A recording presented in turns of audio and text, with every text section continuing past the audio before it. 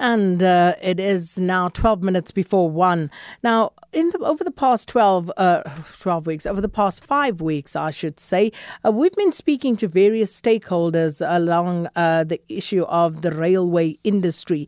And we were trying to understand the challenges of the industry holistically. We spoke to commuter organizations, anti-gang campaigners, metal scrapyard organizations. And today we speak to PRASA to find out what is being done to restore services and whether they are winning this fight against theft and vandalism of its infrastructure.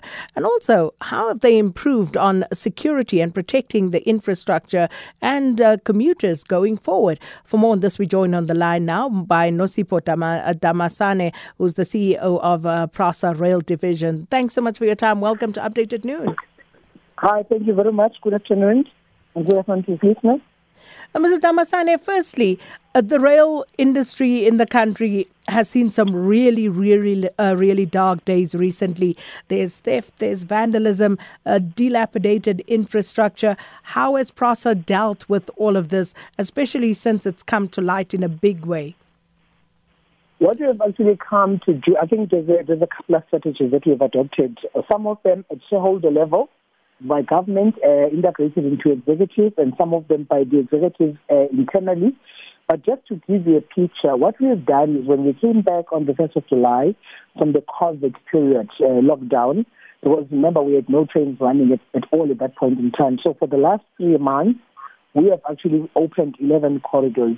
So we're running this an approach that says we open PRASA corridor by corridor, and we look at stations in every corridor. So initially we had the phase 1 and phase 2, which gave us the 11 corridors that are open, but not all the stations were open.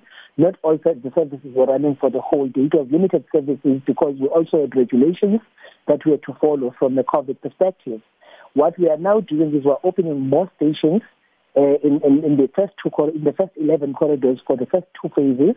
And we're also now, for the month of October, being Transport Month, we're actually opening another 11 corridors. What is the corridor-to-corridor approach gives us an opportunity that we do not actually invest in any corridor now in terms of rehabilitation before we put security.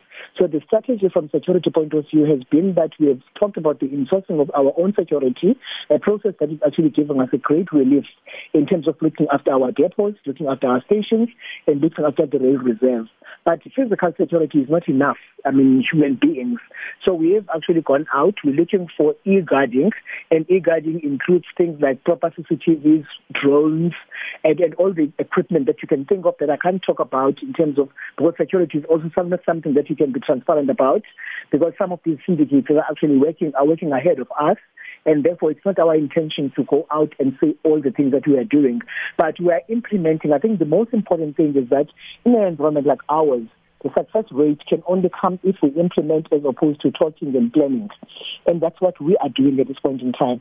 So we put security first, and then we actually rehabilitate, and then we run a service. We have a situation in Gauteng, where because of the vandalism and the level of vandalism that has gone in, we have had to go back to diesel operations because we couldn't run electric trains in Gauteng at all. Speaking of, how far is that insourcing project with regard to security? We've done the first wave of that, and we've appointed the first 1,048 people. We've sent out an advert on Friday. We are going back to the market to actually rope in the last round, which we should be appointed by the end of this month. We have given ourselves the full month of October to actually roll them out. But the advantage we had as PRASA is that we actually had our internal protection services. So we've sort of now beefed up those teams after the fallout with the external parties that were outsourced. So the way we deploy is actually aligned completely to the way we operate. And I think it has also helped us that the minister has put together the integrated team that he launched 2 weeks ago, which now begins to bring in things like SAPs into the system. It talks to the RSR, it talks to the National Prosecuting Authority.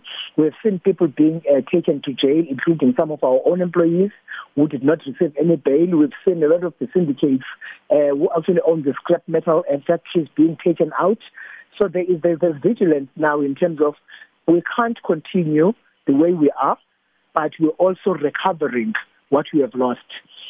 From a cost point of view, where this has helped us is that from a finance point of view, we could have been in a worse situation. It's not helped us, but we could have been in a worse situation because if we're not going to modernize some of these stations and if we're not going to modernize some of the pairways, we were going to have to go and rebuild those stations from scratch.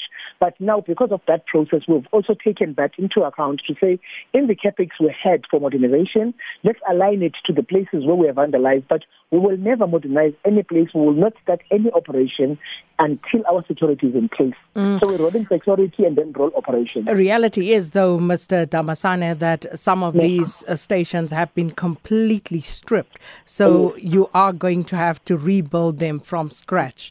That's what I'm saying. Speaking of, from this picture that you're painting for us, I don't know if you've seen one of the latest videos doing the rounds on social media of a few people literally stripping down what looks like a rather new carriage and just going about their merry business in broad daylight. Have you seen that?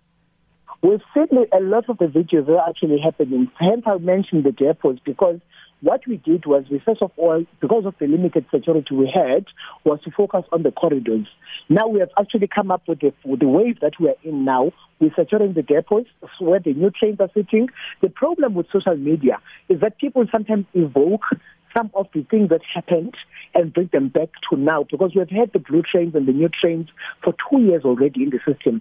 So it's very difficult to depend on that. But if you want statistics and anybody wants to see what is actually happening in terms of security right now, we will tell you exactly where we are completely vandalized, and it's mostly in stations and most of the pairways, especially in Johannesburg. So I'm going back to the point I was saying earlier. Those stations that are completely finished, we are saying the only way to avoid any form of waste of money, we were going to modernize those stations. So some stations, not the ones that are vandalized. We had corridors chosen that we would have modernized, meaning that we would have destroyed those stations to zero and then built the new stations that are actually modern. Now we are trying to actually work around that to say we are focusing mostly on the stations that are vandalized, that they will be our target for modernization in the future. It's the only way we can do it and not waste money. So were you able to date that video, Mr. Damasane? Have I managed to? Were you able to date it as process? No, it's not my role to do that. It's actually Mrs. Damasane. It's not my role to do that, so it's actually gone. The videos come and go, like I said to you, every day. What we do is we keep our statistics in terms of what's happening. You can imagine if we follow the videos, we would actually never be able to work. So we're focusing, our stats and our security stats are actually accurate. When you say they are accurate, surely if you are saying to me then, Mrs. Damasane, that you are unable to date it, you cannot tell me that you are or were not aware of what was going on there at any given point in time, because you don't know. What I'm saying is that, ma'am, I don't follow the videos. It's not my role. I run rails. My role is to make sure that we have a secure system that actually have trains that are operating, right? But don't the videos help you to assess? I'm not the security or the police officer. So can you imagine the amount? I don't know how if you see how many social media videos we get on a daily basis. So you can imagine if you go and date all of them. But don't they assist you, Mrs. Damasane? The danger of what you are doing is that you will take all the social media things that you had.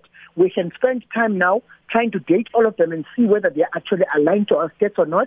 We actually have statistics that tells us exactly what's happening in the system. We can tell you the stations that are vandalized, the ones that are on the ground. It's not great. The pictures happening out there is not great.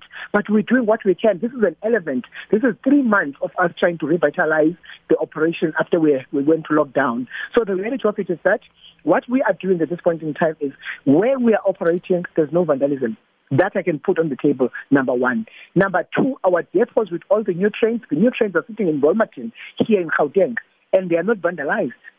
The trains that are sitting in Bloemfontein were actually affected. We've put security there, but we're not doing this thing piecemeal and reacting. We have a clear plan, and we're executing that plan. Well, it kind of seems as though you are reacting to it. It seems as though your approach is a piecemeal one. Because once the first stations were vandalized, one would have imagined that PRASA would have then gone and wholesale tried to secure all of its infrastructure.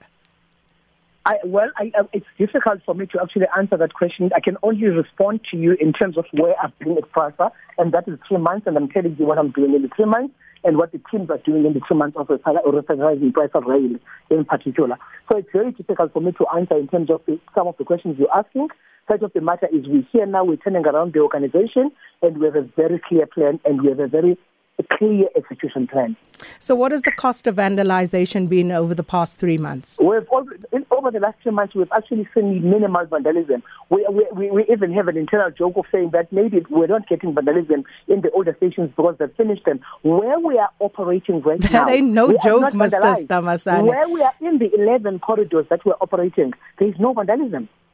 I can give you so what is the cost? Because we do not operate. The cost of vandalism for PRASA overall was announced by the administrator earlier, I think this month. It's a lot of money. It's up to 4 billion rand. 4 billion rand over what period? Because I'm only asking you to account for your 3 months in office. In the 3 months, the 11 corridors we've opened, we've not been vandalized. At all. Corridors that we operate.